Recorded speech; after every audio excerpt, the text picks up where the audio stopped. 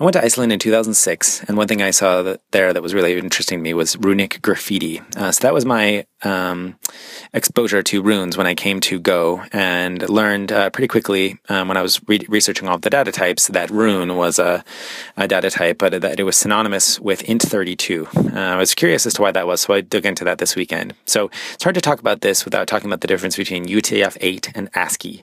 So a number of years ago, basically when C code was around, it was ASCII was the American Standard Code for Information Interchange. So this was based on encoding all of English in text. So we have essentially lowercase a to z, uppercase a to z, the numbers 0 to 9, and punctuation, which took about 128 characters. Not about, exactly 128 characters.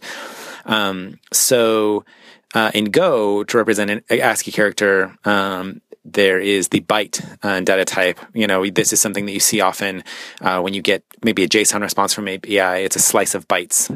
So byte is also an alias in Go for uint8, and that's because any ASCII character uses 7 bits.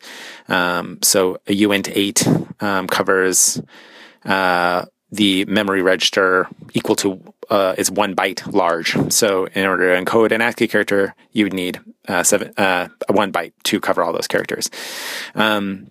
UTF-8, by contrast, covers all possible characters in all human languages. So right now there are about 1.1 million UTF-8 characters, which in order to encode those in binary, you would need an int32 data type that essentially covers from about negative 2.15 billion to positive 2.15 billion. So in order to cover all of the binary for all of the UTF-8 characters, that is the data type that you would need, int32.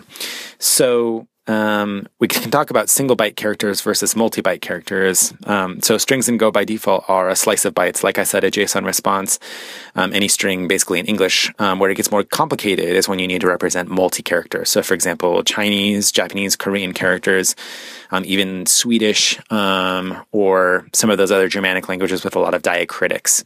So that's when you would use a rune, essentially a character that you would need to represent as UTF-8 that couldn't fit in the memory register allocated for a byte. So it's a lot to cover in 3 minutes, and it's kind of a cursory example, but that essentially covers the differences between UTF-8 and ASCII, and correspondingly runes and bytes in Go. I hope that helps.